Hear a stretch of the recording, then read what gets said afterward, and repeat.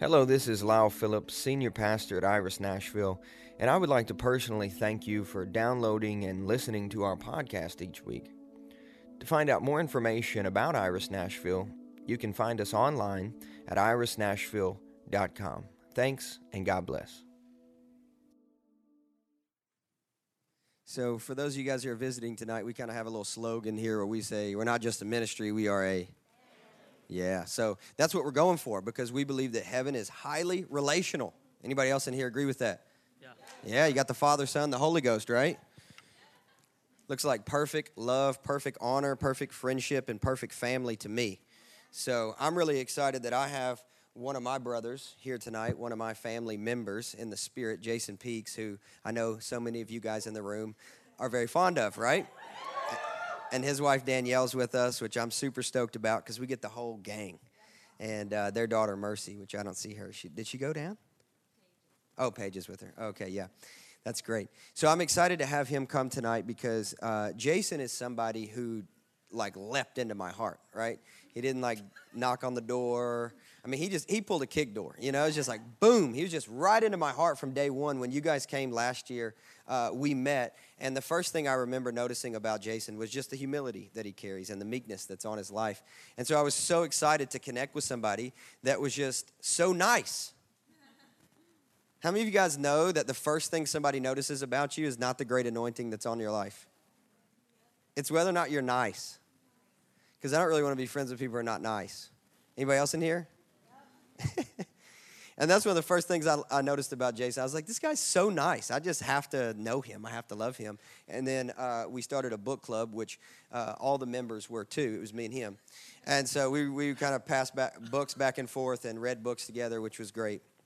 And so now it's come full circle. A year later, and I can honestly say Jason's one of my best friends, probably in a small circle of pastors that I know and I'm connected with because we probably talk every day. We literally text every day. Probably. BFFs, bro, forever.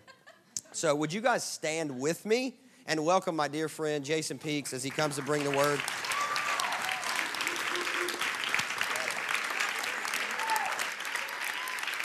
Dude, can we pray for you real quick? I want to do that.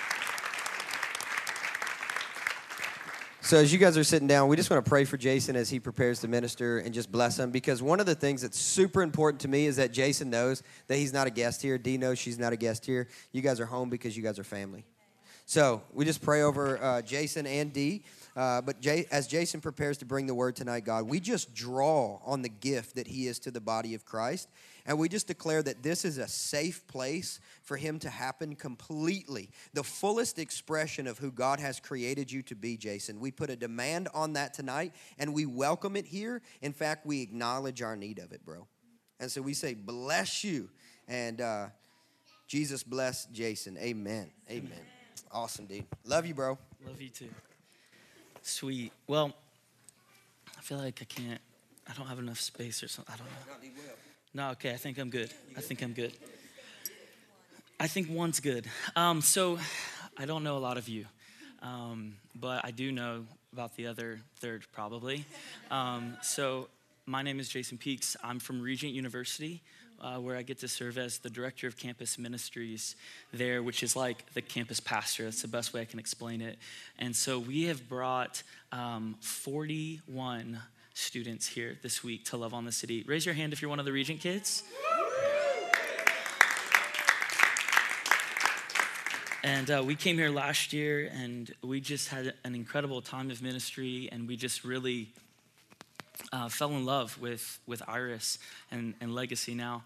I want to tell a quick story about my experience last year because I feel like it's going to tie everything into it. But my wife is here, so can she stand real quick? Yeah, come on. Stand up. This is my wife, Danielle. And I'm really married up. It's an amazing thing, and we're the proud parents of 2 kids, 1 on the way. So that's super awesome. Yeah. And then our first daughter, her name is Mercy, and we love her so much. She's a funny kid, and she's probably playing with all your kids or something. I also want to just say a quick little honor. My youngest brother is here. Stand up, buddy. I love him.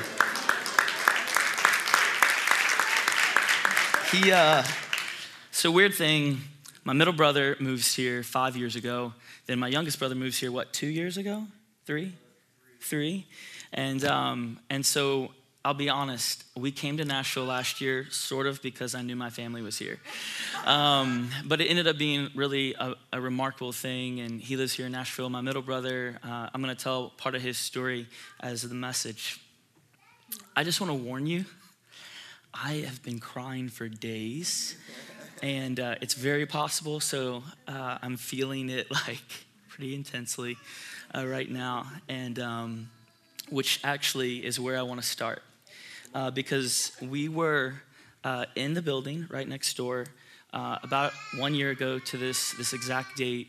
And when we were in that building, we had this amazing time of worship, and Pastor Lyle came up and he basically was like, hey, whatever is like the thing that you've done the most in worship, take like one step more. Now, I grew up in a church that pretty much almost anything can happen. So I'm literally thinking, at this point in my life, I'm 31 years old, and I'm thinking, I don't think I've done like any gymnastics. So I might have to go there. Like in my mind, that's what I thought. I'm like, either I'm gonna somersault across the room or cartwheel. I don't know what's gonna happen. And I literally was like, Lord, I don't know what to do. And so in this moment when I was here, the Lord very, very clearly said to me, Jason, I want you to take your jacket off. Now, for me, that is a extremely big deal because I am a man of probably 50 jackets. I love jackets. I don't know what it is. And so last year, around the same time, I was wearing this green jacket, and I took that jacket off in that season, and it really changed something.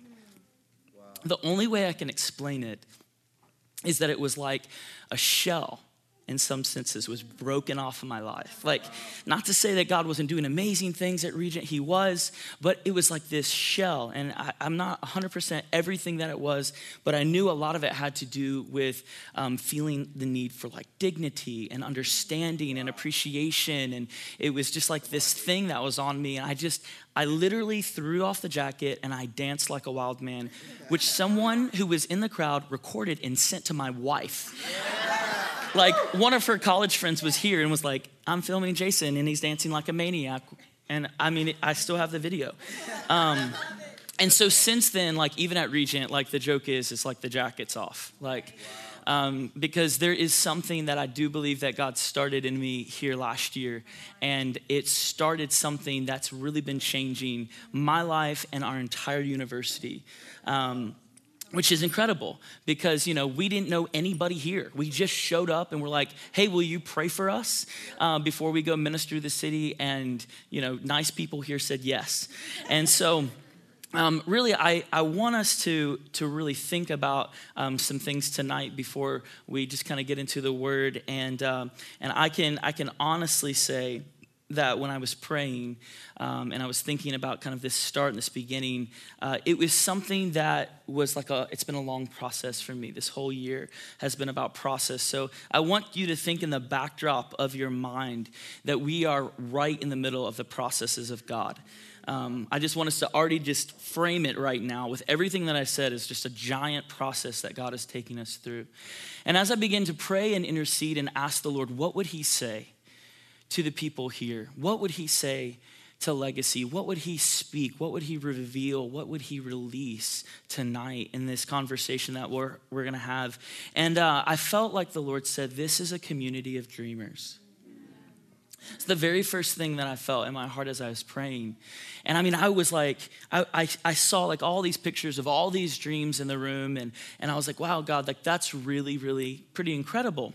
And the reason why that was so incredible was because right after that, I started reading through the Daily Office in the Book of Common Prayer, which is like a Bible reading plan. And that day was the story of Joseph. And so I was like, okay, God, you cued me into what you want to speak to Legacy. And so we're going to talk through a couple dream things. I guess if you want to title this talk, it's Redeem the Dream. And I'm not a rhymer, but that's what I felt like the Lord said. So I just want to give you a quick little context for this conversation that we're going to have about Joseph and dreams. Last October, I was in a night of worship. And when I was in this night of worship, just going so hard, I saw this picture of dreams throughout the entire United States. And I saw that they were deflated like a balloon, like a hot air balloon, completely deflated and empty. And I was like, man, like this is so discouraging that all of these dreams have been deflated. And it was immediately that the Lord said, I am in the business of reinflating every dream I've ever given to any person who's ever lived in this season.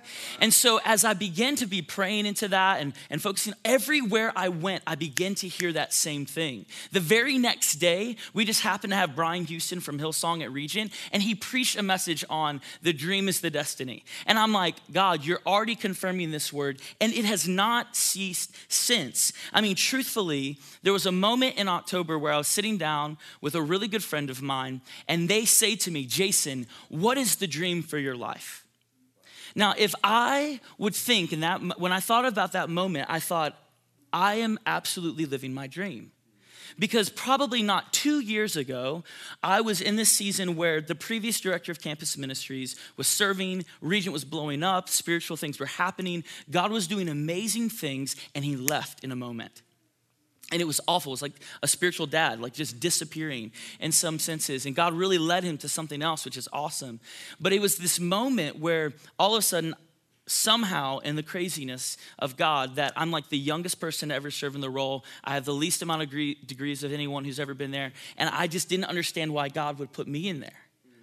And when this person said, hey, Jason, what is your dream? I was like, well, I'm doing my dream. Because my whole life I thought, I'm going to be a campus pastor one day, like at a university. That's my dream. Basically, a campus pastor saved my life in college. I was extremely suicidal and basically came in, saved my life. And so I was like, that's what I want to be. That's what I want to do. I want to step into that place. And so for the past 2 years, I've been doing that at Regent. But the funny thing was, I thought to myself, I thought that I would get to my dream at like 48, 49, 50. And I was 31. Wow. And so when they asked me, what is the dream? I literally thought to myself, I don't know. God, I don't know what my dream is anymore because I'm living it. Wow. I'm already living my dream. And is that it? Is that it, God? I was like so struck that I didn't have an answer. I really was really struck that I didn't have an answer. And I started thinking about how really in a lot of ways, my dream is not fulfilled, even though I'm doing everything that I absolutely love to do at the university. Like it's just not complete yet. And I know that and I recognize that.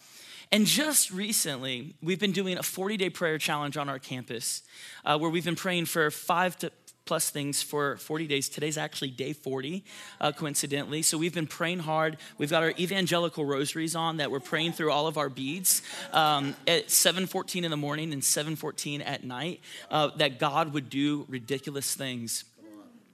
And it was awesome. And I mean, we've already had crazy testimonies, like people's parents were on the fringe of divorce and like, boom, like they like got back together. I mean, just really, really cool stuff, like financial blessings after financial blessings.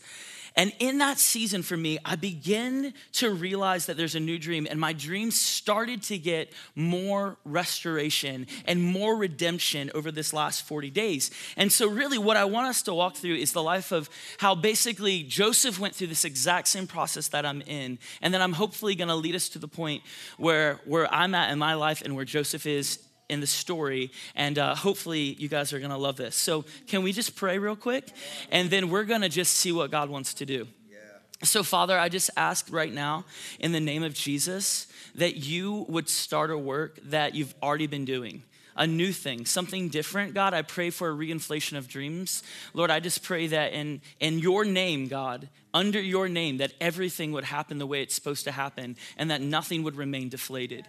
So Lord, we just honor the fact that you're in the business to redeem dreams tonight. And Lord, we believe that you're gonna speak in a specific, powerful, and special way to every person here, whether Regent or Legacy. And so Lord, I pray that you would even speak to me as I bring the word that you've shared with me.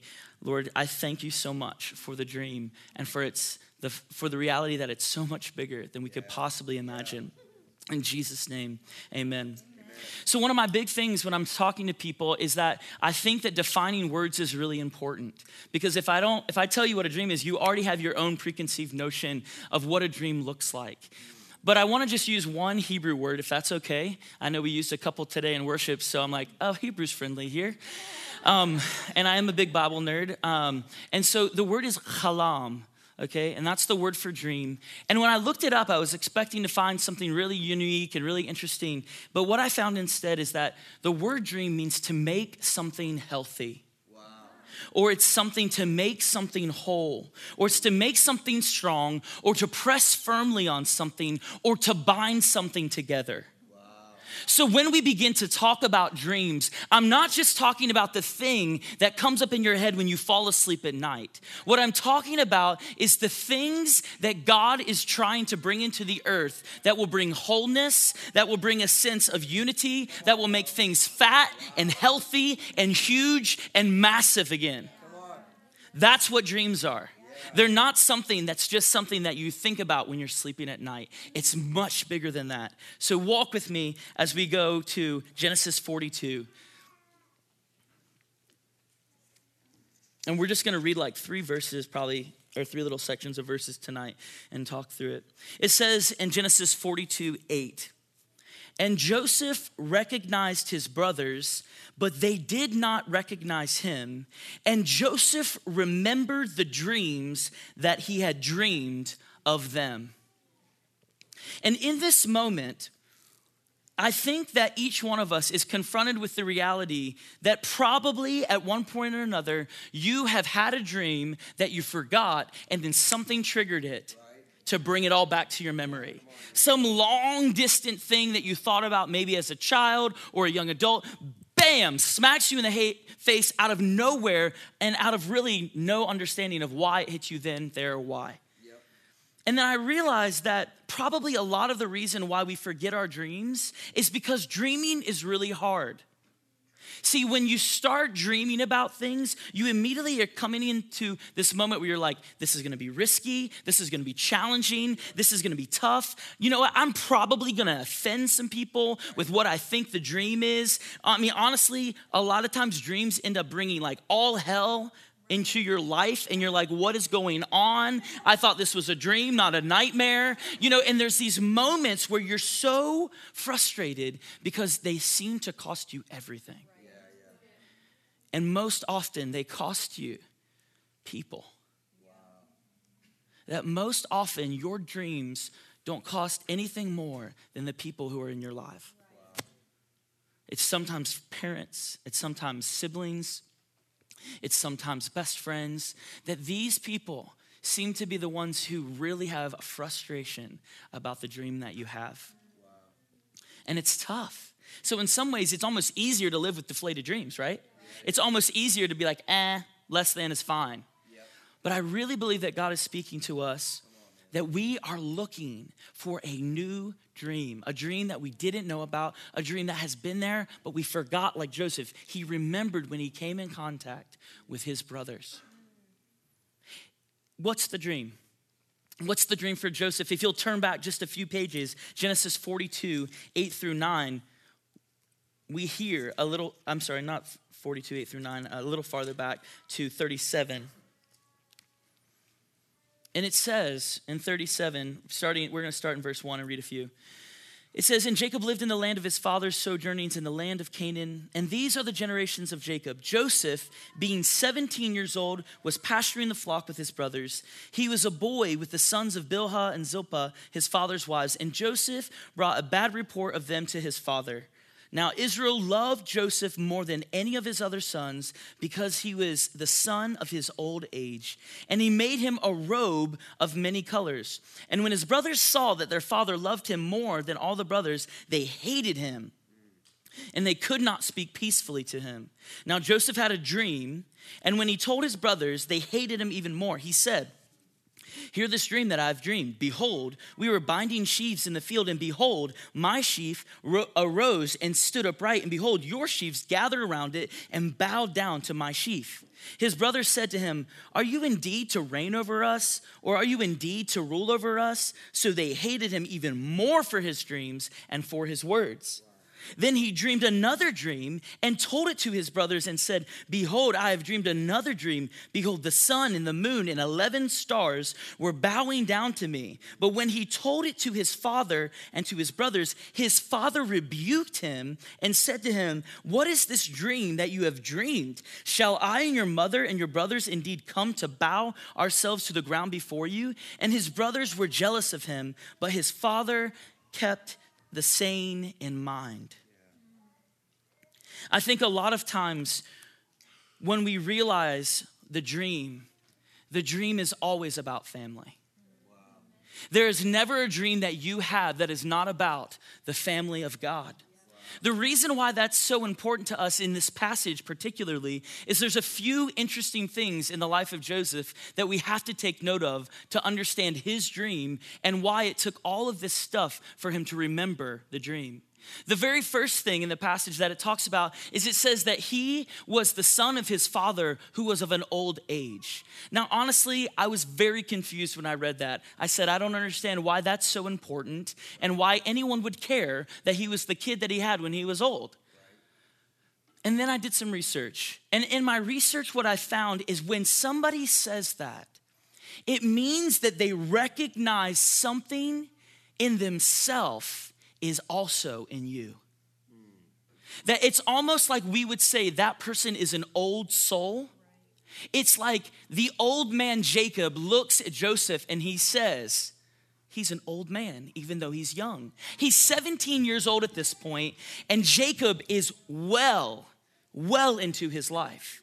So there's this understanding that Joseph had a certain amount of wisdom and he had a certain amount of observational ability that was something that was non-normative for a young person, but was very normal for an old guy. Wow. And I think for us, a lot of times, that's what happens at the start of a dream. The start of the dream is that we look a whole lot like our parents. The start of the dream is that your parent pours everything into you so that you might become that thing you've always wanted to be. Maybe they pay for things. Maybe they sign you up for classes. Maybe they pay for club soccer. Maybe they're the person who gives you music lessons. That they are the ones who begin to start the dream because they see something in you that's in them. And that's why they love you. And that's exactly what's happening in this passage. What's also interesting in this passage is that he's given a robe. Now, honestly, Bible, robes, authority, we all know that. We get it. Oh, cool, the robe, it's an authority thing, restoration of authority, all this stuff. But what I think is so interesting about this is that this old man gives this robe that is literally a patchwork quilt to him. Basically saying, you have the ability to wear authority in more places than just one kind of fabric.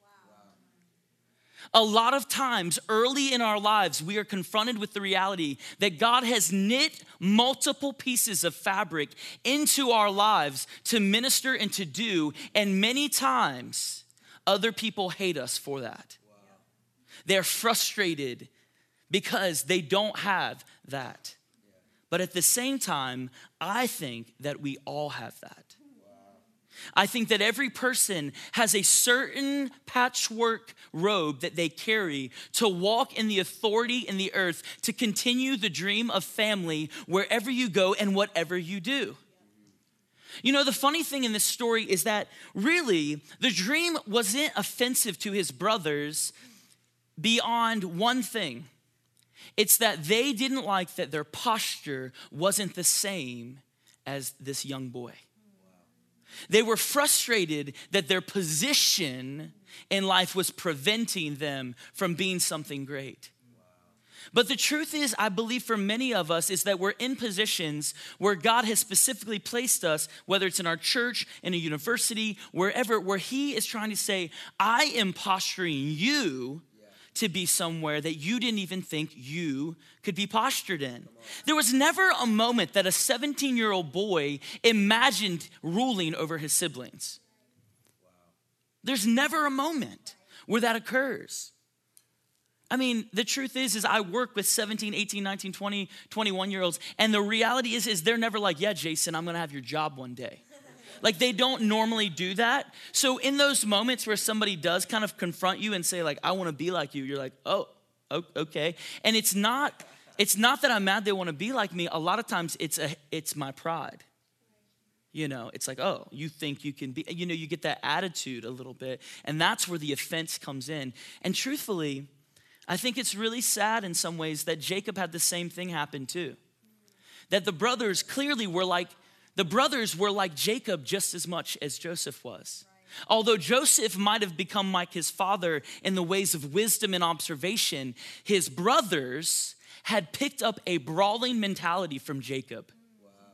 A competitive reality from Jacob. I mean, forget not who Jacob is and that he is a stubborn, wrestling deceiver who is always mad that his posture seemed lower than his brother. So in some ways, in the story, we are all deeply connected to our brothers, our fathers, our sisters, our mothers in the dream of God.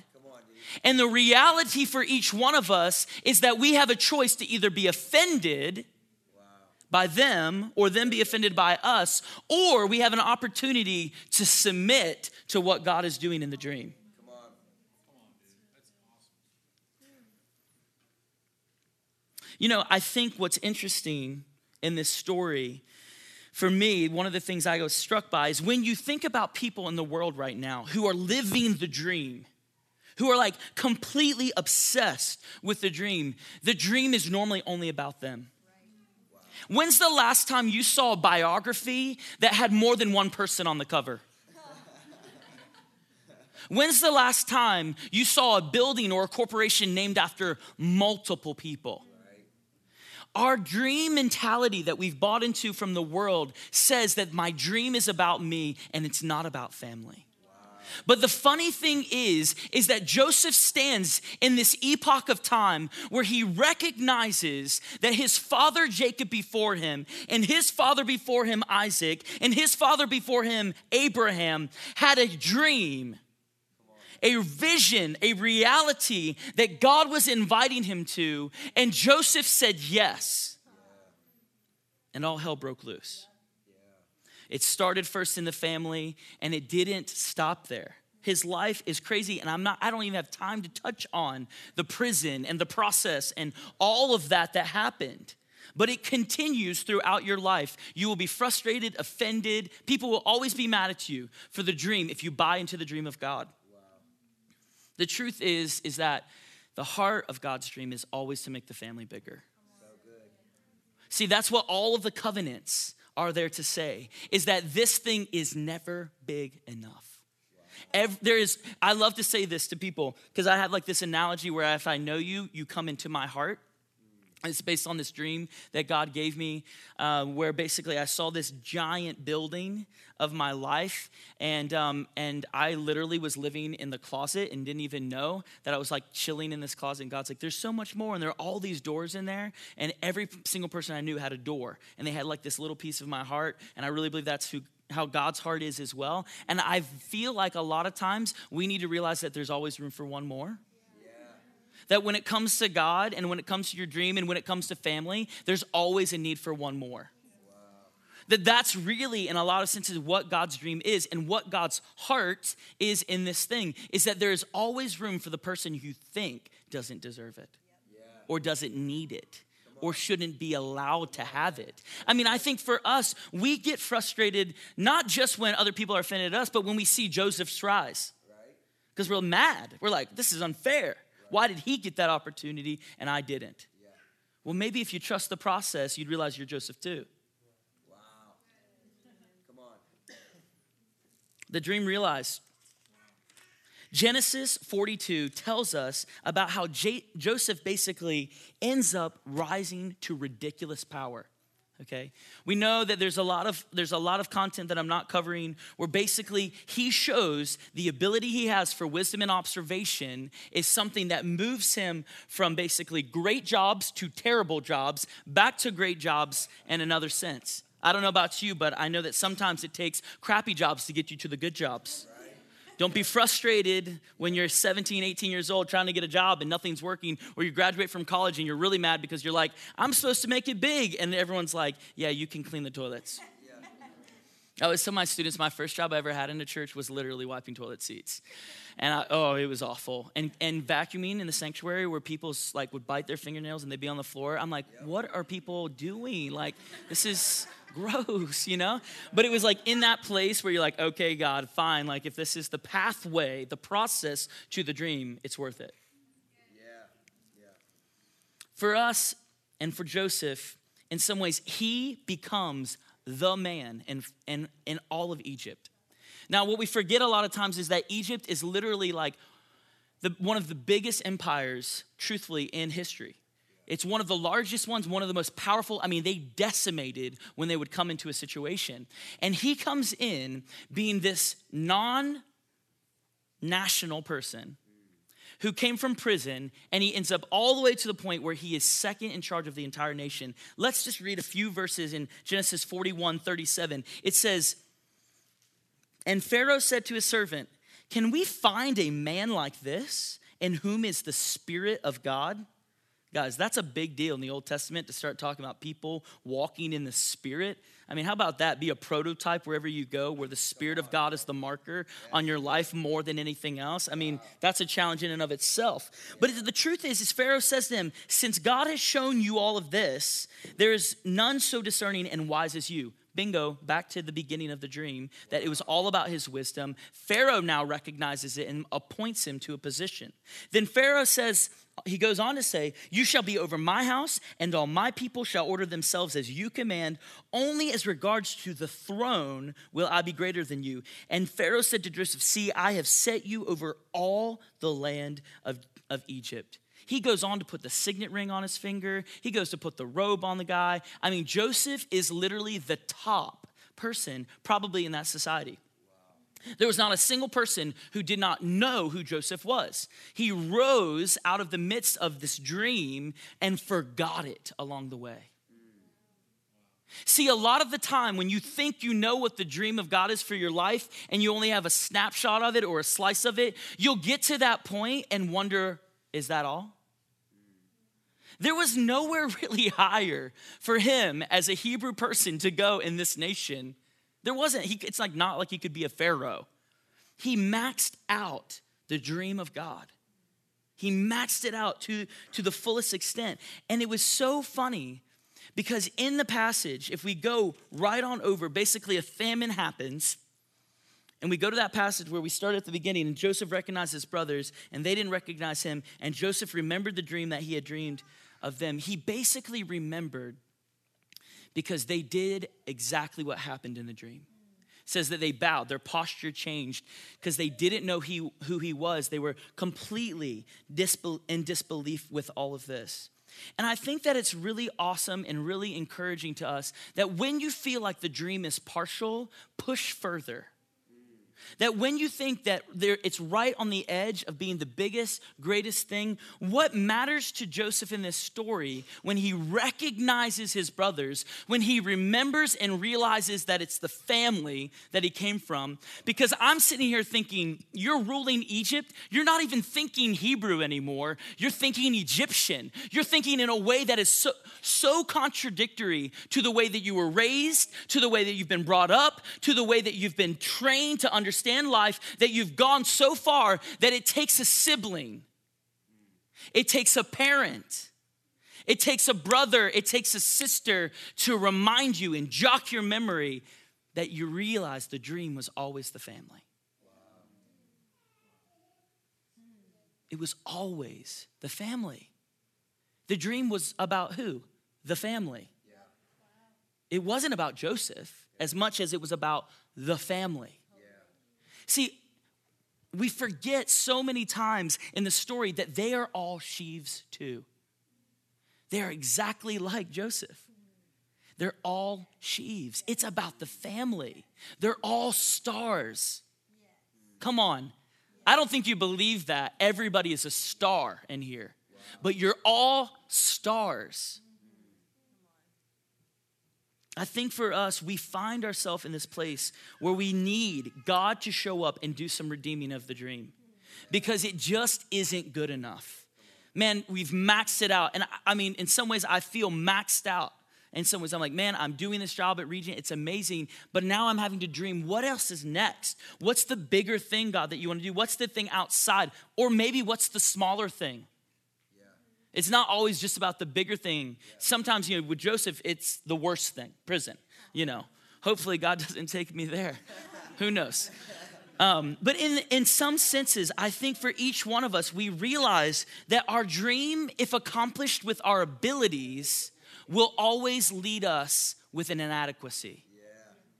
That if you think you can accomplish your dream with how good you are at something, how special you are, what your gift mix is, your talent, what your personality is, you will always come up short to what God's real dream is for you.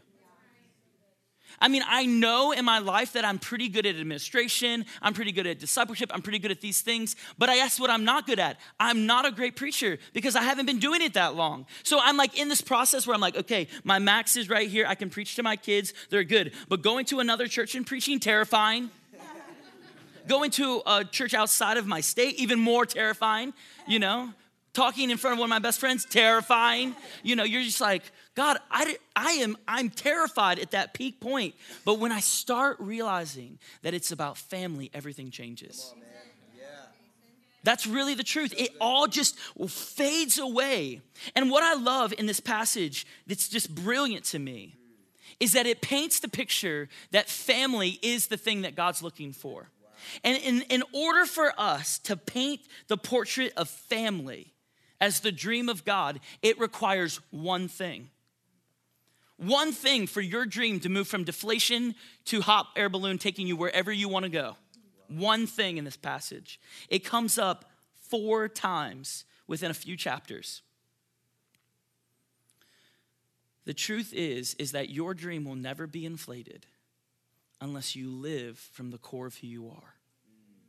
You have to live from the place of compassion and mercy. Yeah. In the passage, it's overwhelming. 43, if you're reading along with me. Basically, he's already provided everything his brothers need. He's given them everything they need to survive the famine that's going on. He says to them, is a brother alive? Yeah.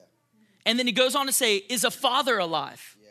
Because the whole time, his longing is not to be second to Pharaoh. It's to have his dad and his brother back. Yeah. Far too many of us have failed in our relationship with God in some ways because we have forsaken our fathers, our brothers, our mothers, and our sisters. Wow. And it takes a moment of compassion and a moment of mercy to strike you in a place that's awkward, uncomfortable, and offensive that will say you have to go back to them. Or you have to call them to you. And they won't even recognize you because you are so different than who you were when you were a boy 17 years old in the field. And it'll be frustrating and difficult and hard. But in the passage, he says, is your father well, the old man of whom you spoke? Is he still alive? And they said, your servant, our father, is well. He's still alive. And they bowed their heads and prostrated themselves. And he lifted up his eyes and he saw his brother Benjamin, his mother's son. And he said, is that your youngest brother of whom you spoke to me about before? God be gracious to you, my son. Then Joseph hurried out, for his compassion grew warm for his brother, and he sought a place to weep, and he entered his chamber and wept there. Wow. See, this is the kind of thing that we need in order for our dreams to be inflated. You've got to start learning how to go into the chamber and start weeping over that brother, sister, mother. Maybe it's a child that you have from an old relationship. I just feel like there are so many relationships that we might just have to go to that place and intercede with compassion and mercy and cry for them. My parents are first generation Christians, and so I have a huge family of people who are not serving and following the Lord. And one of my beads is that they will come back to the Lord. I've been praying for 40 days. God, break in on my family. Just break in to their lives. Like, it doesn't matter what it takes. God, please just break in. You know, my parents have been in ministry for 35 years. And I'm just like, God, break into their church so that it wouldn't be just like this little church in Suffolk, but it would be, which is like a peanut town, but that it would be like this church that everybody wants to come to. After 35 years, you've got to have some compassion for those people. My goodness, I'm like, you know, your whole life, you're like, man, I don't want to be like my dad. Like, this is the worst thing I could ever be. You know, I'm like, don't be like dad. And then I find myself going, man, the word that like half the people that I know use to define me is the word that everyone defines my dad by, faithful. Wow. I'm like, man, I have to own that. Wow. Because in the place of compassion, you start owning the dream. Not just your dream, but the family's dream. See, because it's not just that my dad is faithful, but it's that the God of my father is faithful. And therefore, I must also associate myself with my father in order to associate with my father. It's too easy to break the people that we come in close proximity with because we're frustrated at them or they're frustrated with us. But the truth is that when you push away your brother and your father, you push away your brother and your father. How can you walk in the dream of God if you're not connected to your brother Jesus? How can you walk in the destiny of God if you're not connected to him in everything he wants? It takes compassion. It takes mercy. It takes this place in you that is awkward, uncomfortable, and frustrating, that is emotional, and it just causes for all your guts to be on display to everybody. That's where the dream happens. That's where the dream is birthed. Because the truth is that word for mercy is also the word for womb. And if you want to birth what God is doing, you have got to carry the pain and carry the hurt of generations before you. And instead of pushing it away, instead of rejecting it, saying, God, it's your thing, and now I want you to do it in me like you did it through them.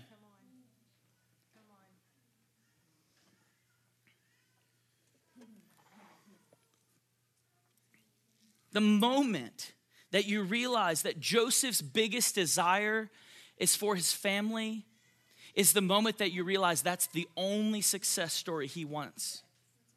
The truth is once he found out that his father was alive, he said, I don't care what it takes.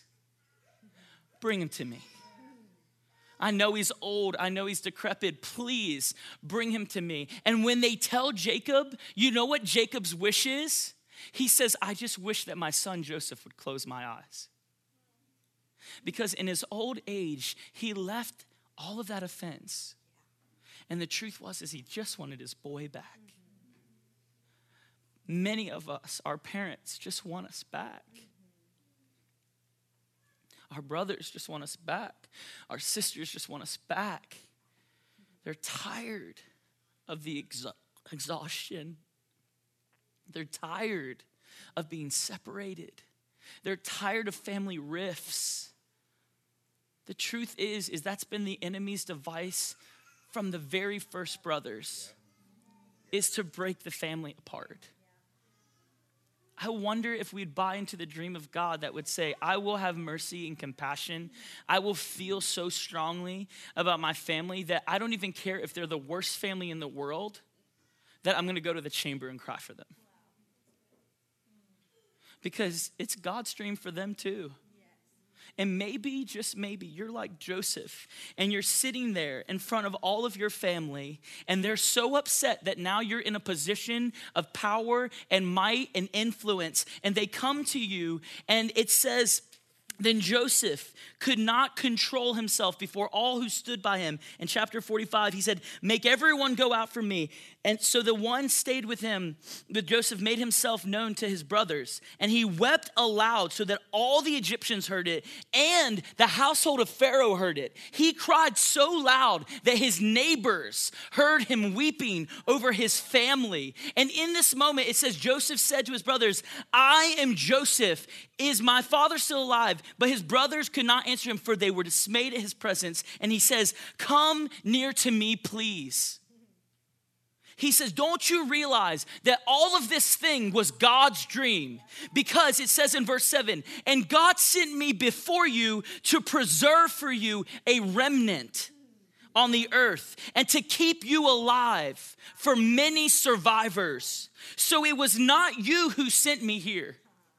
There's this moment of forgiveness that comes from bowels of compassion and mercy that demands you to forgive the family that you have. Wow. And in that moment, what happens is that he goes so far to say, don't you understand that God has made me a father to Pharaoh and a lord of all his house and ruler over the land? He basically says, I have walked as a father in all of this situation. And Benjamin is my son because he's identified with the father. And Pharaoh is looking to him as his father. I mean, can you imagine if our president looked to a young man as his father who wasn't the same nationality? This is groundbreaking. This is life-changing and shaping that when you move into the place of God's dream for your life, every single time what occurs is that you end up being in a position to exhibit the family. Wow. That the dream of God is that you would reveal family, whether you are in the wickedest generation or the worst nation on the planet, your dream is to live as family. And I feel like for so many of us, we get into these moments where we're frustrated and irritated and offended and we're just disgusted. But if we would begin to go to the place of compassion and mercy and forgiveness and allow all of those feelings to come forth, that energy, that movement with compassion we see with Jesus is what changes the world.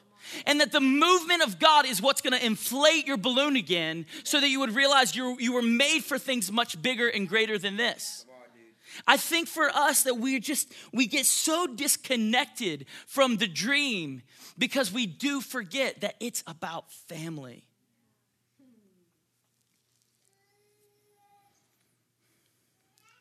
I really just think that for me, my story, my life, in a lot of ways is this.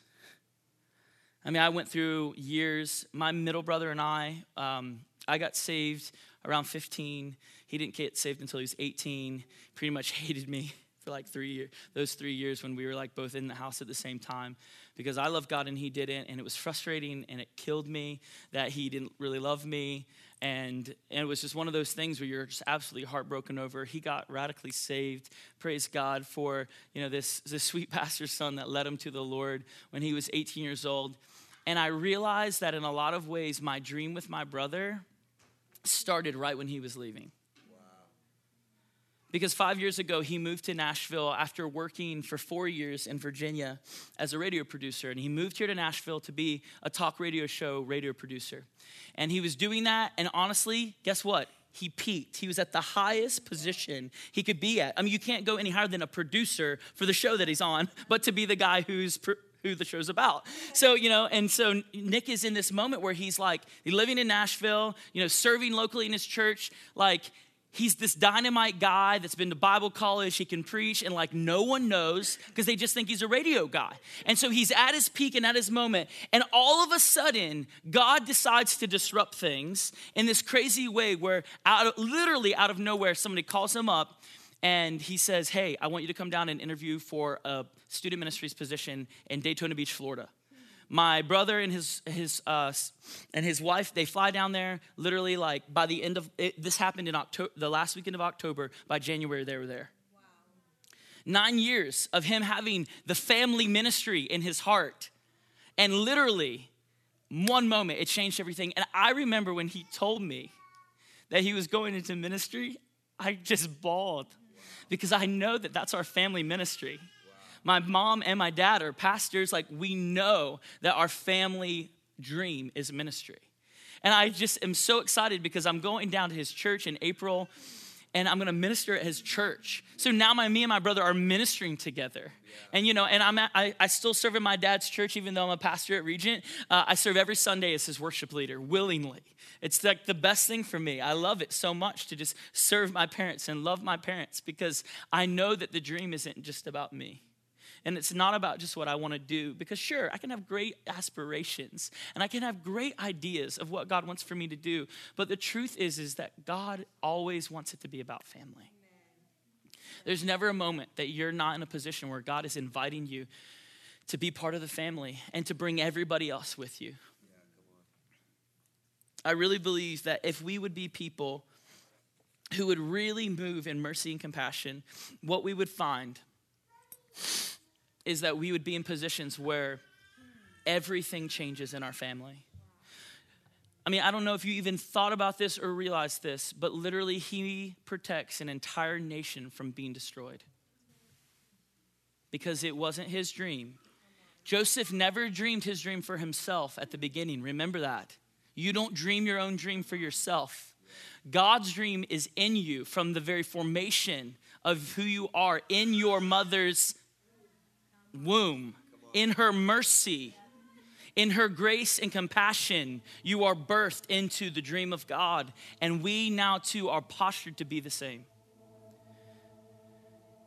I just want to pray for us. I want to pray that God would break in with mercy and compassion. This is my final little story that I want to tell you. I was sitting, I think, right where Danielle was sitting a year ago.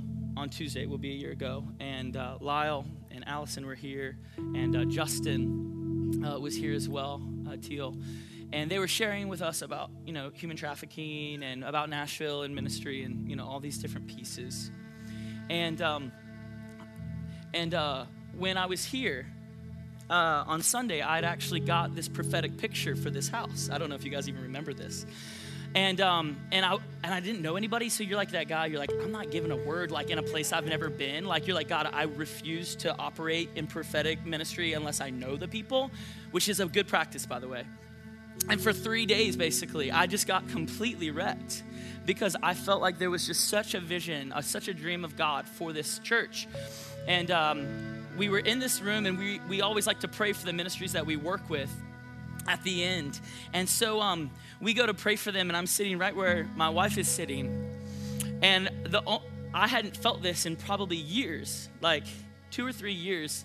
I just started weeping profusely, like uncontrollably. Like my students who were here on the trip, they're like, oh my gosh, like, is he okay? And I start shaking violently. And I begin to give this word of the Lord, like over this house. And I just was so moved with compassion. And really the amazing thing about that is that had been something that defined my life when I was 15. That when I was 15 years old, I would cry for my classmates because they didn't love God. And I knew that his dream was that they would all come home. And I knew that in seasons of my life where God did the most in me, it would always be a season of compassion, mercy, and tears. Always. Every single time. There's never been a moment in my life where the tears that I cried did not create the river for God to flow. And I really believe that for some reason, and I would say even in the charismatic church, we get real sticky about our families still. I don't know why it is, but it's almost like this pride thing comes in, and we get real sticky about our families where we want to be something else, or we want to do something different maybe. And I just feel like God's like, don't you realize that you're actually breaking the dream apart? You're preventing the dream from really coming forth unless you would buy into your family. And so as I cried and I wept up here, and then like even after that, we got in the car and I was like still bawling. I was just a mess. And the same thing happened to me Sunday as I started prepping kind of for coming here.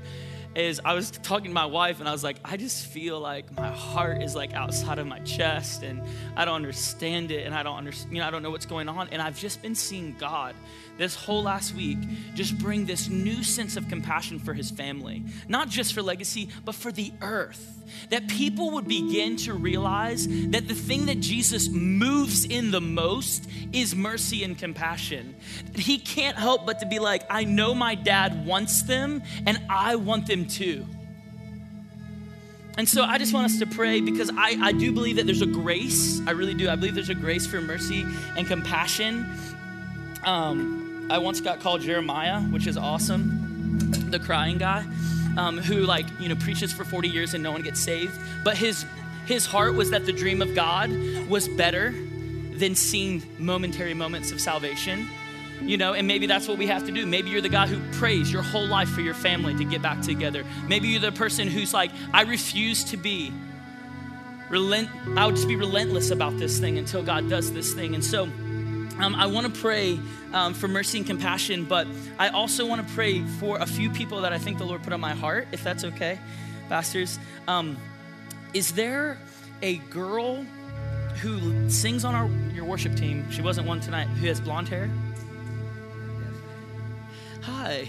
Literally, the Lord's like, blonde, like worship leader. And I felt really strongly that the Lord says this is a season where the wind of the Spirit is blowing you from east to west. And I don't know exactly what that means, but I really feel like you kind of need to get your sails ready because I think a move is coming. And I think you've known it for a while, but that you've been hesitant to like really commit to it. But just go for it because I really feel like the Lord is just like, I'm just going to blow wind all over that thing. It's going to be awesome. And know that that's really the dream. Like in some ways, your whole life was that dream. And now it's the reality. But now the dream has to get bigger. And that this is the season for that increase to come, for you to begin to mourn and cry for the things that you know are really deep down in there, but you haven't fully seen them happen here. So, man with the thick glasses, you're the only guy on the right side, right in the front. I felt like the Lord said he's going to bring a financier for your dream. I don't know what your dream is, bro. I don't know, maybe you don't even know what it is yet, but I believe that the Lord is going to begin to put you in pivotal relationships where people are going to give you the finances that you need to do the stuff you want to do. And that the things that you've been like, man, if I just had that, then I would get here. And I really felt like the Lord said there's just a real honor on you that you're going to start being recognized by a lot of people in the area because they're going to recognize the grace that's on your life, the favor that's on your life. And the Lord says, I will finance the dream. I will. Like, don't be discouraged. I will finance the dream. I also felt like that in this church particularly, the Lord really wants to increase the spirit of peace. I don't know if there's any swirling that's going on that's not peace, but I saw everybody in the room with green feet, and that everyone had these green feet, and everywhere they walked, basically, peace would grow up. And so I just really I felt like the Lord said that this is an increased call for reconciliation and to even begin to prayer walk in the communities that you're in and begin to prayer walk around the places that you desire for God to give you and grant you peace because he's going to grow peace. The gospel of peace will come forth from your feet. Does 1453 mean anything to anyone? 1453? No? Cool. How about Greenway Run? Does anyone live on Greenway Run? Is there a Greenway Run in Nashville?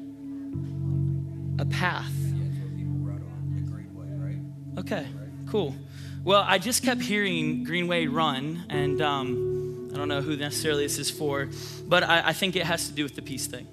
I think that has to do with the expansion of the peace that God's doing, is that he wants to make it as broad and as wide as Greenway Run. So pray into that. And then the last thing that I saw, and I feel like this is actually for Regent too, which is really fun and cool, is I saw every person in the room having a crown spinning over the top of your head at like hydro speed, like the fastest speed you can think of, light speed, I mean. And I saw crowns with all of these points on it, these really tall points, and it was spinning. And the reason why it was spinning is I felt like the Lord saying, I am commissioning you tonight to take the crown of my authority, like Joseph, to take a crowned place and where you're at. And the reason it spins is because it's an indication of what God's throne does. It spins. He spins around. It's like all these swirling, flying things. And that wherever you go, remember that you've been crowned to live the dream. That you've been crowned in LA to live the dream. You've been crowned in every part, east, north, south, Nashville, to live the dream wherever you live.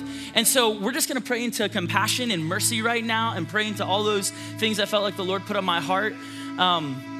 One more I just remembered is Allison. I saw, I joke with Lyle, it's like, I feel like I don't know Allison at all, by the way. Like, I know Lyle, like one of my best friends and literally a stranger. Like, we've talked like 30 seconds.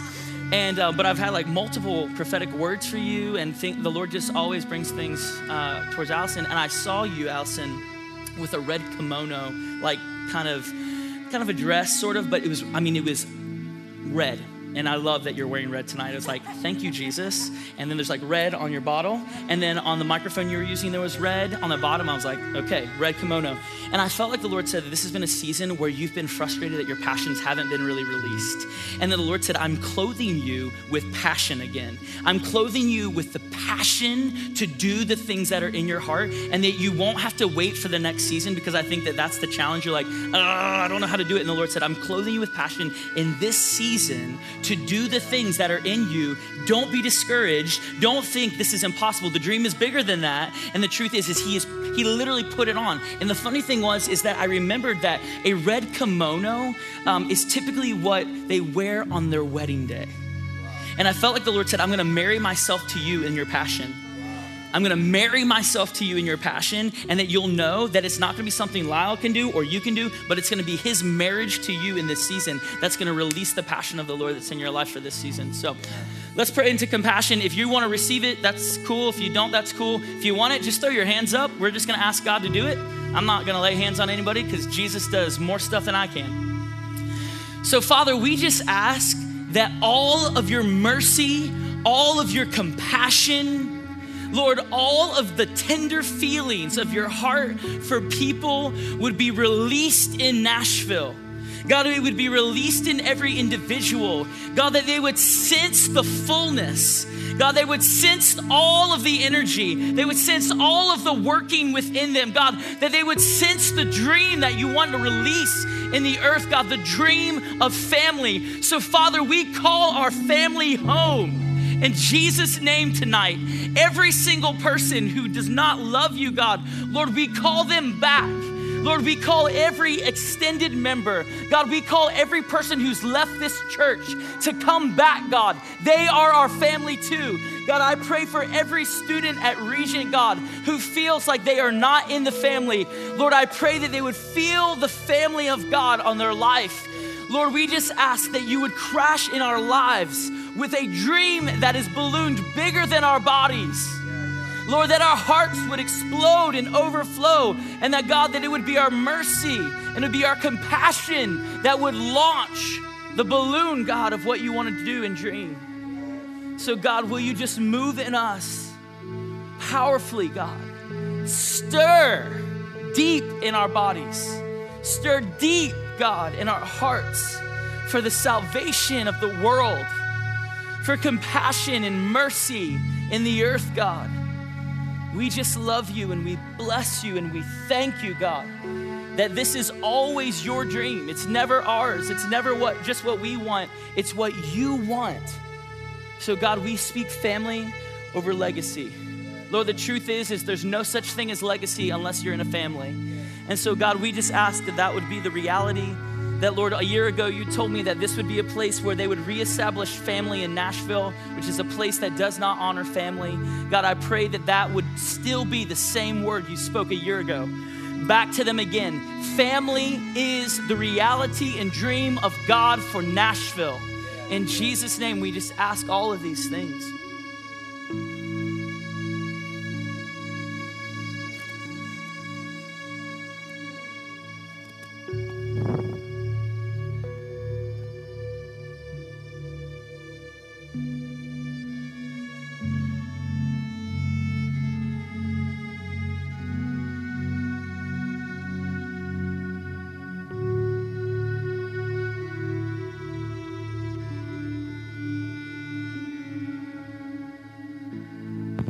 Let's all stand together, please.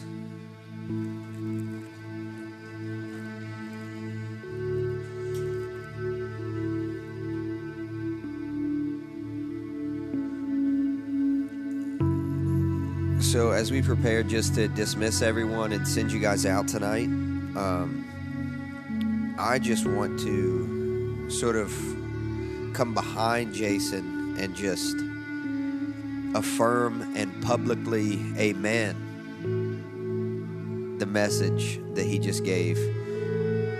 For me, I'm a disaster. Like I got snot. That's snot all over my shirt right here because I don't know, man. I'm wrecked, dude. Seriously. I don't know what the most appropriate response would be for us right now as a whole, as a community. But I know that a good one is always giving people the opportunity to further break at the feet of Jesus. And so if you want to come to the altar right now, just because you feel like you have some unfinished business tonight with the Lord, then I just want to invite you to do that right now. And I don't really want you to think twice about it or hesitate. Just come on up. If you want to receive prayer, there are people here that are ready to pray for you. They're going to be wearing badges, but you don't have to look for them. If you just want to meet Jesus at the altar, you can just come up and you can pray, all right? We're going to make space for that to happen right now. So just come on up, and Jesus is going to continue to minister to you now. And we just respond. We're responding to this word that Jason has shared with us tonight. I really do believe that it wasn't just a word that he prepared to share with us. I think it was a word that God had for us as a family and as a community, because I really think that it put language to a lot of what we've been feeling. Some of us for even years of what we've been talking about and proclaiming. So if you want to come, just come on up now. Don't hesitate. Just come on up now. If you need to leave, I'm not going to do the benediction prayer to dismiss you. You're just dismissed, okay? We say, be blessed. We love you guys. If you need to leave, you can go. But for anybody else who would like to stay a bit longer and pray, just going to have you come up. I don't know if Casey is still here or not, or if she would like to come and play. Come and play and sing.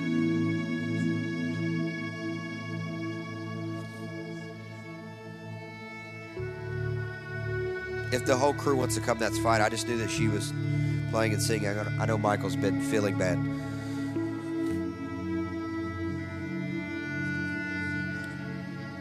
So yeah, if you are a part of the ministry team tonight, I just want to invite you to come and pray with people if you're not up here yourself. If you want to receive and you are on the ministry team, all bets are off. Just come up, just receive, all right? Don't worry about that. But we're going to sing a song together and just worship for a bit longer. But feel free to hang out as long as you'd like. If you want to sit where you are now, if you want to turn around in your seat and just make that an altar privately between you and the Lord, that's fine. If you want to pray where you are, that's great. But if you do want to hang out and chat, then please do that in the back or out in the foyer. So then that way this place can stay a place of prayer, all right? So